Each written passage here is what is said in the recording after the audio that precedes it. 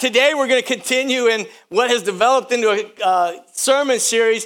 It was just going to be one Sunday, and that was it. But today it is developed into the third week where we're talking about closer, about being close to God. In church, you know, James chapter 4, verse 8 tells us this. It says, "Come close to God, and God will come close to you.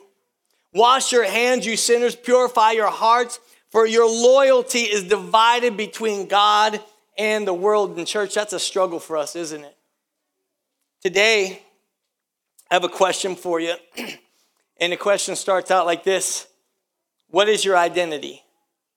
I want you to think about that. What is your identity? I asked the young man this past week, and he pulled out his wallet. He showed me his driver's license. I said, "No, that's your identification." I'm talking about your identity. Webster's dictionary defines identity is this: the fact of being who or what a person or a thing is. So who are you, church? Who are you? I hope that your answer can come about today, and if it isn't already, that you can shoot it out now, but maybe by the end of the service. Church, our identity is found in Christ Jesus. It's not in how much money you have. It isn't the job that you have. It isn't who you married or how many kids you have. Your identity is found in Christ Jesus. Today, I want to focus on something that maybe a lot of us has experienced in our life. Church, you realize one of the worst feelings in the world is being left out or uninvited. You know what I'm talking about? Like, have you ever been scrolling through your social media and all of a sudden you find a picture with all your friends on there and you weren't invited to that event, right? It causes you some grief, right? And then you get this sinking feeling like, why wasn't I invited to that? You know, church, years ago when I first started ministry, and I was asked to do a revival somewhere, my very first one, and I was nervous because I've been to revivals, but it's different when you got to put one on. And so I went to this very small church. They invited me to come there, and I went to this church. And by day two, the guy that was kind of, I call him the gatekeeper, kind of, he was the one who was supposed to maybe entertain me, kind of stick right by my side the whole time, make sure I get to meet people. He was one of those dudes that, like, you couldn't get him to crack a smile even. I was giving him my best stuff too, church. He was not cracking a smile at all. And so on this, maybe the second or third day, I can't remember exactly which day it was, we were standing at the entrance of the church greeting people, and I saw this car pull up, and this car was pretty beat up. This lady got out of the car and very cautiously she starts walking towards the church, and she, you could tell she didn't have much. Her clothes were very tattered and very worn out. And as this lady comes up there, I'm kind of like, cool, you know, since this dude ain't going to crack a smile, I'm going to give her my best stuff. Maybe it'll work for her. As she came up to the door, the guy, my bodyguard, whatever he was, he said to this lady, and this blew my mind, church. He said to this lady, he said, "We wear our best for God at this church. You might want to go home and change." I kid you not. Broke my heart. And I was new in the ministry. Somebody says that in front of me today, it's on. I'll be silent with that girl. I didn't know what to do. And so this girl left completely defeated. Completely defeated. I watched her get into her car, and this woman went away, church, feeling uninvited. Uninvited. I want to tell you today, church, if I ever hear any of you say something like that in this church, we're going to have a conversation afterwards, okay? I promise you. But can you imagine how that woman felt? Church, how many of you in your lifetime have you ever felt ashamed? How many in your life have you ever felt unworthy, unwanted, or uninvited? But today I want you to hear one of the gospel's greatest truths about Jesus Christ. And here's the truth. If you're writing things down, make sure you write this down. Jesus invites the people others reject. Jesus Christ invites the people who others reject. Today, our main text is going to come from Luke chapter 7. So if you're using your Bible, I want you to turn to that. But I want to give you a little bit of background for Luke chapter 7. It's actually a lot of background, so just buckle up for this.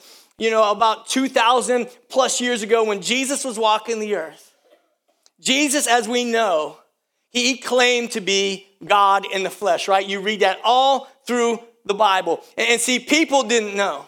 They really didn't know what to do with that because they had been anticipating for many generations for Jesus to come. But the dude that came was not really what they were expecting. And so they didn't know what to do. Should we believe him? You know, you read through the Bible, people, they would cast doubt on him. Or like, is he just some crazy guy who's just going around acting crazy? You know, the thought, if Jesus, though, they had this thought too. The thought was this: if Jesus was God in the flesh, then he would be for the Pharisees. Now, if you don't know a whole lot about Bible history and stuff, I'm going to give you a little lesson today. The Pharisees were the religious rulers of the time. Let me give you a little bit more background about these dudes. Now, these guys were the most outwardly pious. I'm talking about the most outwardly, the most devoted religiously. Make sure you understand what the word religious is. It's doing the same thing over and over again. I religiously brush my teeth. Just for you guys, okay? I brush my teeth every day. Religiously, that means you do the same thing over and over again. See, these guys were devoutly religious. They wore these very long, flowing robes. They prayed long, eloquent prayers. I'm talking about those guys, when they're done praying, like, I ain't ever praying in public because I can't pray like that. That's who these guys were. They had these elaborate tassels, and they did elaborate cleansing ceremonies. Church, they were very impressive spiritually. They would never be around anyone, listen to me. They would never be around anyone who was unclean. And they would completely distance themselves from sinners. So surely, now listen, surely if Jesus was God, then the people thought, then he would be for the Pharisees. Because they're the most religious people around. So one day a Pharisee named Simon decided to throw a party at his house, and it was like a Pharisee party. And see, a Pharisee party is way different than today's parties. You know, they didn't get together and roast hot dogs over a fire and listen to the latest Jewish rap songs. They didn't do any of that kind of stuff.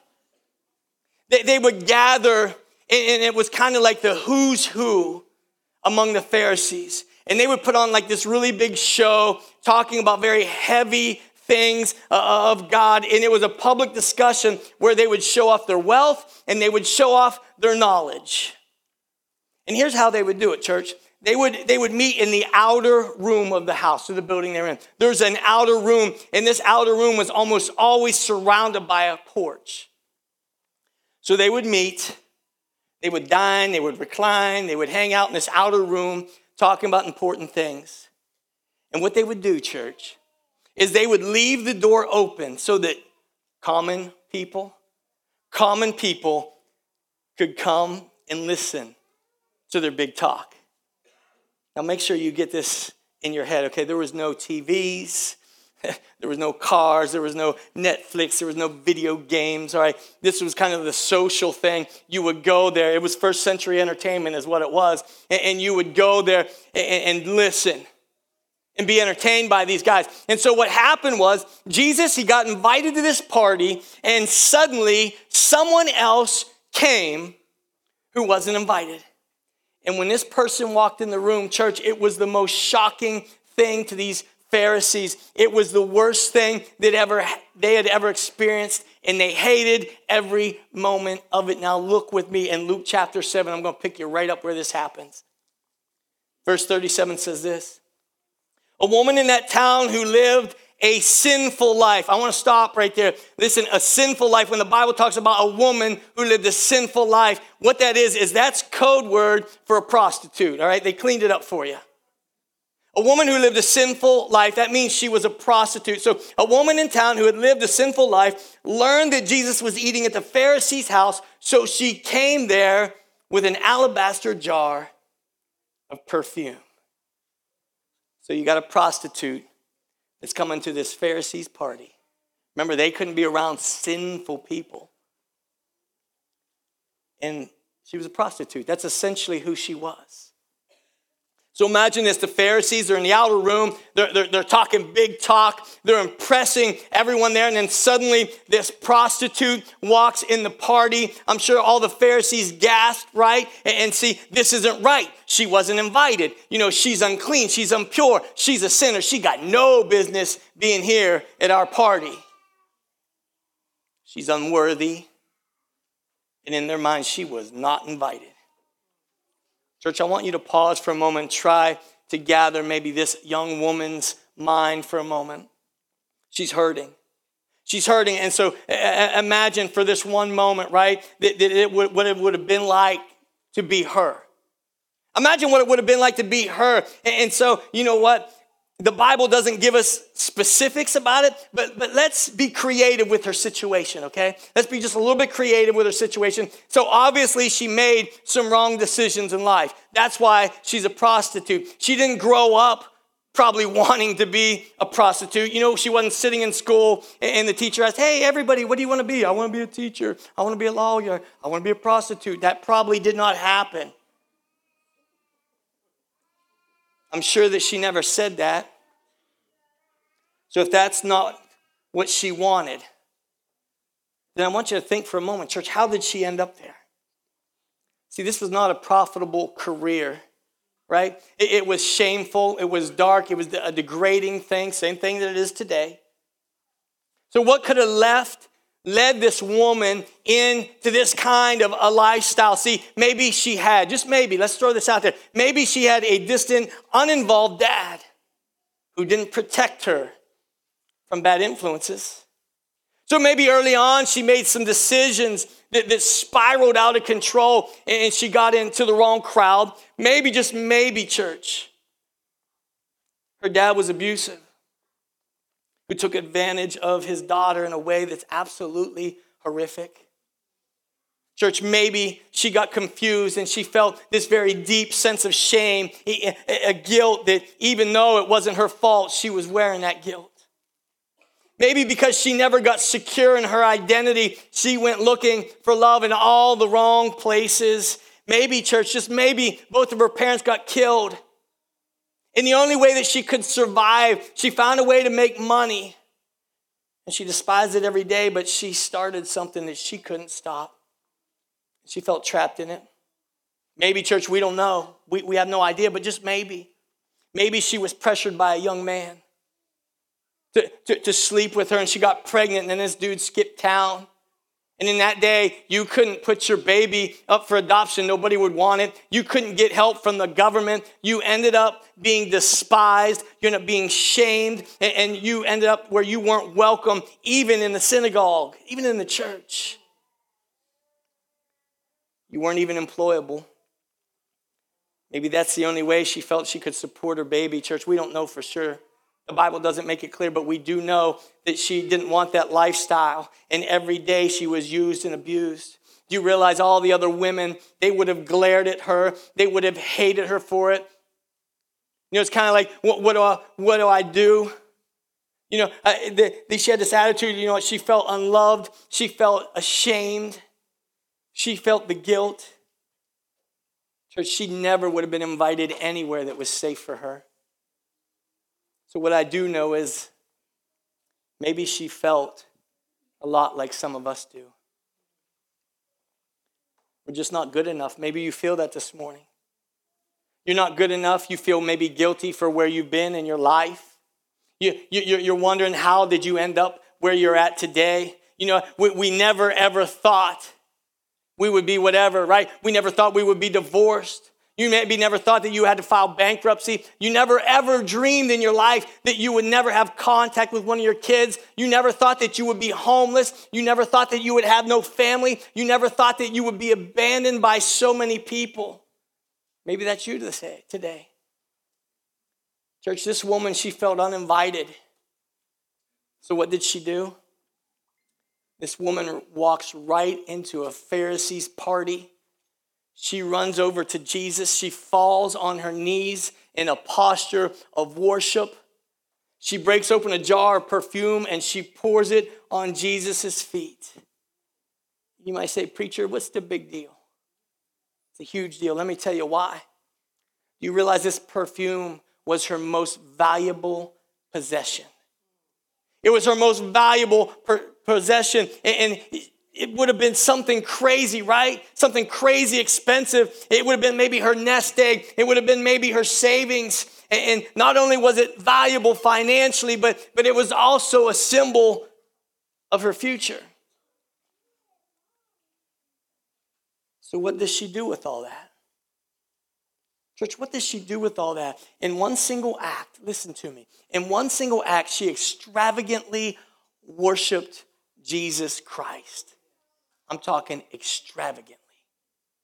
She gave it everything that she's got. Everything.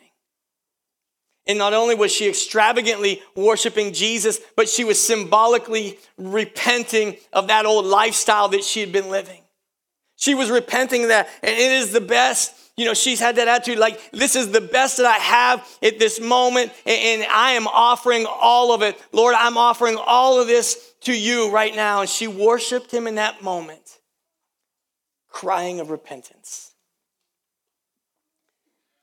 Turn with me back to Luke chapter 7, verse 38. We're going to roll on here, right? Remember, she busted into this party. She learned Jesus was there. She had her jar of perfume. Verse 38 said this: as she stood behind him at his feet, weeping, she began to wet his feet with her tears. Then she wiped them with her hair, and she kissed them, and she poured perfume on them.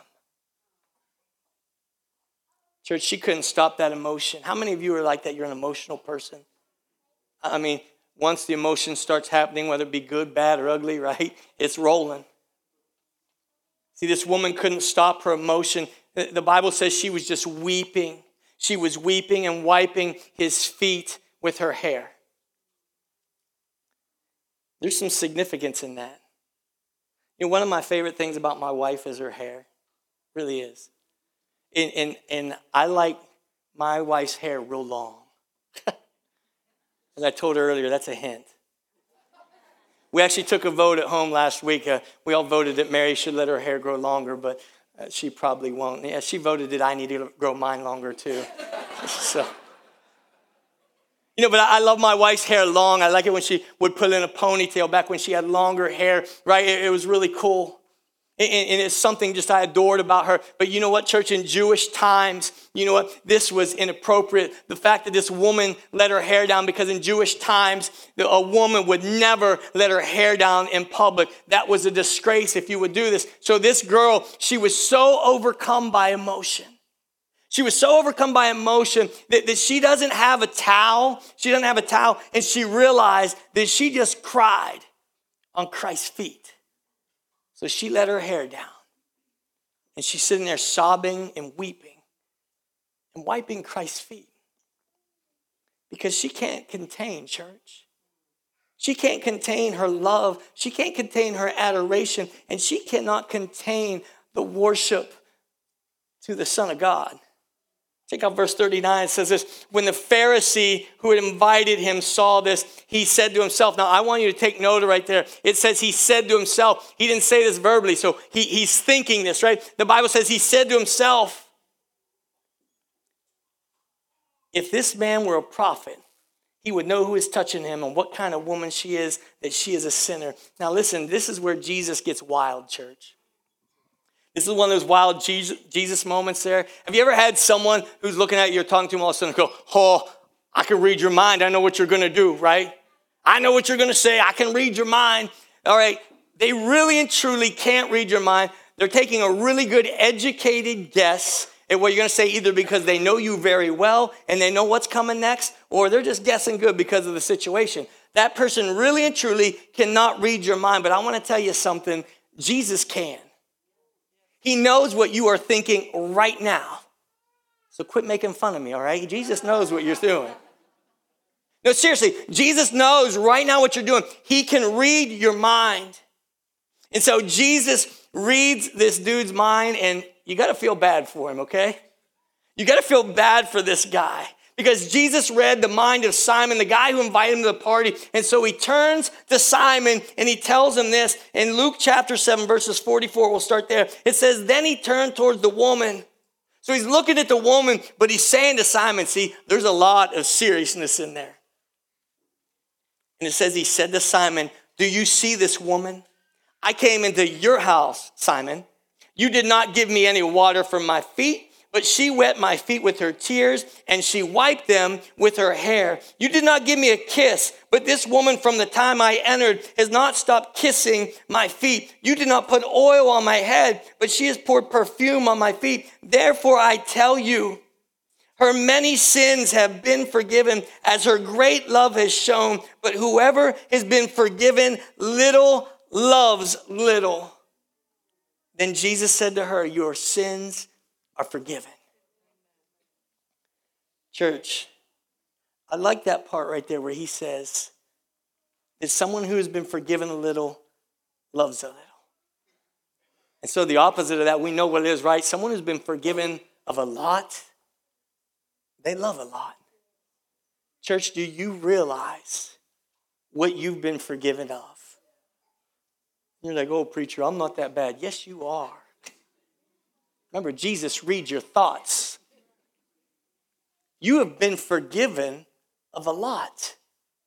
And so the Bible pretty much makes it clear to you that if you've been forgiven for a lot, then you should be loving lots. And Jesus, he's telling this woman, he's saying, you are whole, lady. You're whole. You have been made brand new. You are now white as snow. And here's a question we might have. We might have this question. Why did this woman risk so much to be at the feet of Jesus? Why? See, why does she apparently rush across town when she heard Jesus was at this party? Why did she walk past men who might have propositioned her or even mocked her? Right? Why? Why would she have gone into the house, church, the house of the Pharisees? They would not have even walked on the same side of the street as this lady, because that's how they were.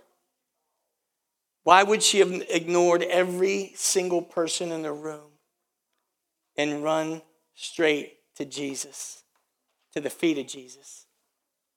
Why did this woman come and do this?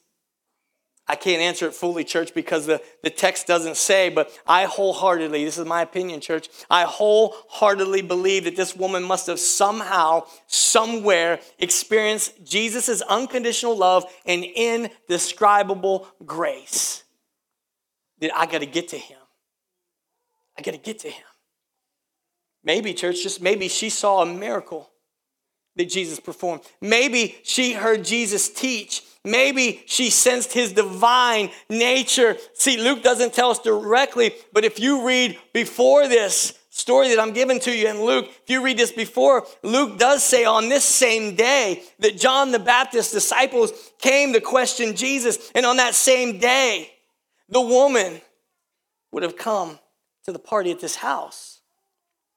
Jesus gave a message on that same day. Maybe this girl heard it.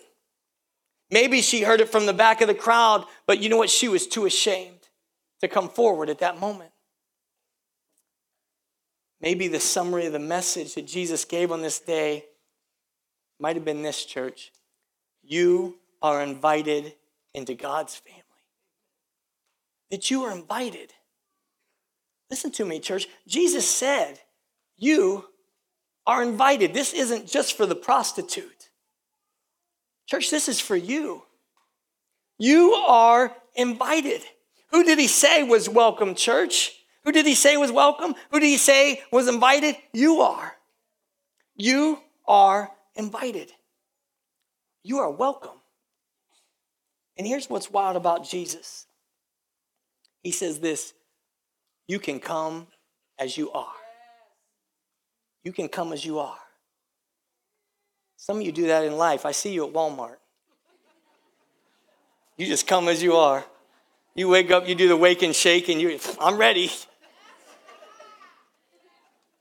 But I'm being serious for you for a moment. Think about this. Jesus said you can come exactly as you are. He says you don't have to get better. He didn't say that you have to get to a certain level. He didn't say that you have to know so much of the Bible. He just says, listen, you can come exactly as you are. Right where you're at, right where you're sitting, right at this position in your life. Maybe you got a lot going on. Maybe you can relate to some of the shame and the guilt that this prostitute was feeling, whatever it might be. Jesus says you can come as you are. I want to take you to Matthew chapter 11. Because in Matthew chapter 11, man, I love what he says here. This is Jesus speaking. He says this, come to me, all of you who are weary and burdened, and I will give you rest. How many of you feel weary this morning? How many of you honestly feel burdened? Did you hear what Jesus said? He said, I will give you rest. He didn't say, I'm going to give you 4 more hours to sleep. That's not what he meant by that. He's saying he's going to give you some peace. He's going to give you the fact that you don't have to worry about it. Can you feel his love here, church? He's saying, come to me, those who are wrecked. He's saying, come to me, those who are overcome with guilt. He's saying, come to me, those who are overburdened with shame. He is saying, come to me, those who are tired of trying and never living up to their own standards, let alone the standards of God. He's saying, come to me, those who have been rejected again and again and again by people. He is saying, come to me, those who have been turned away by religion. He's saying, come to me, those who don't have the right clothes and want to come to church. He's saying, come to me, church, because someone maybe who didn't represent truly the love of God, and they told you you were not invited. Maybe it's because someone told you that you weren't welcome. He's saying, come to me when you feel like you've got nothing left. He's saying, come to me when you have lost all hope in your life. He's saying, come to me when everything else in you feels desperate and you feel like you can't go on. He's saying, come to me, those of you who are weary, when you are overwhelmed, and he will give you heavenly rest. He will give you heavenly rest. Let's check out what he says. Remember, he said, come to me, all those of you who are weary and burdened, and I will give you rest. And then verse 29, he says this. He says, take my yoke upon you and learn from me. For I am gentle and humble in heart, and you will find rest for your souls. Church, how many of you need some rest for your souls this morning? I'm talking about you can relate. You feel beat down. Maybe it's circumstances of life you had no control over. Maybe it's circumstances that you created. And you're like, God, why are you letting this happen to me? Maybe, church, you're feeling like you honestly don't belong anywhere. Jesus says, come to me. You come to me. Jesus said, no matter what you've done, church, you are still invited. You are still invited. Jesus said that you are welcome in God's family. Jesus said, my Father has sent me to tell you that he loves you. That he loves you. He says you are invited, and you are invited. Church, I want you to notice a couple of things here. I want you to pay attention to this. This is where the church really needs to open their eyes. I want you to pay attention to the story about this prostitute. Did you realize and did you recognize that pointing out of this woman's sins did not lead her out of a lifestyle of sin? Church needs to get this. Did you see that? Did you see that judging her lifestyle didn't change her lifestyle? Did you see that shaming her for what she did not set her free from her painful past? What is it that changed in her? It was an invitation.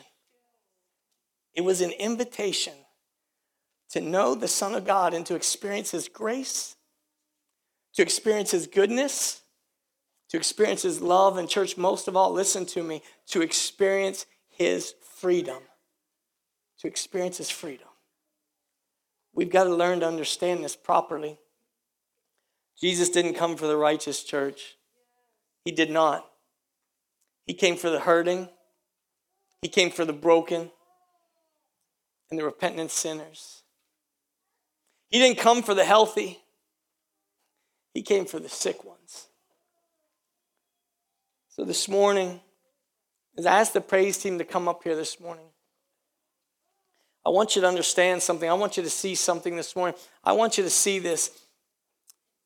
Jesus says you're still invited. It doesn't matter what you've done. The enemy wants to whisper in your ear all the time like, it's too late for you. There's no hope for you. What if the church found out what you did? Church, if you found out what I did, you probably wouldn't want me up here. But that's none of your business. That's between me and God. See, Jesus says you are still invited. He says, come as you are. Church, he says, come now. He says, you come quickly. He says, you come to know the grace that I want to give you this morning. See, it doesn't matter who you are, church. If you've ever, as you're sitting here today, if you've ever felt unwanted, if you've ever felt like you have failed, if you've ever felt like you've doubted God, if you've ever questioned God, maybe some of you this morning, you feel that you've been hurt by God. He is telling you something. He's saying, you're still invited. This is for you. Maybe you've tried and you failed, and you failed, and you failed again. Church, you are still invited. Maybe you're ashamed. You're ashamed of your addictions. Maybe this morning you're ashamed about the hang-ups that you have. Maybe this morning you're ashamed of the life that you've been living. I want you to know, Jesus says, he says, you come to me with your baggage. He says, you bring it all to me. Bring me the baggage of your past. He said, you bring me the baggage of your present.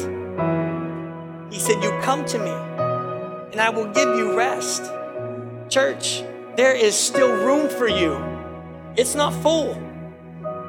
There's a life that God is calling you to do. And so this morning, I want to ask you one more time, where is your identity?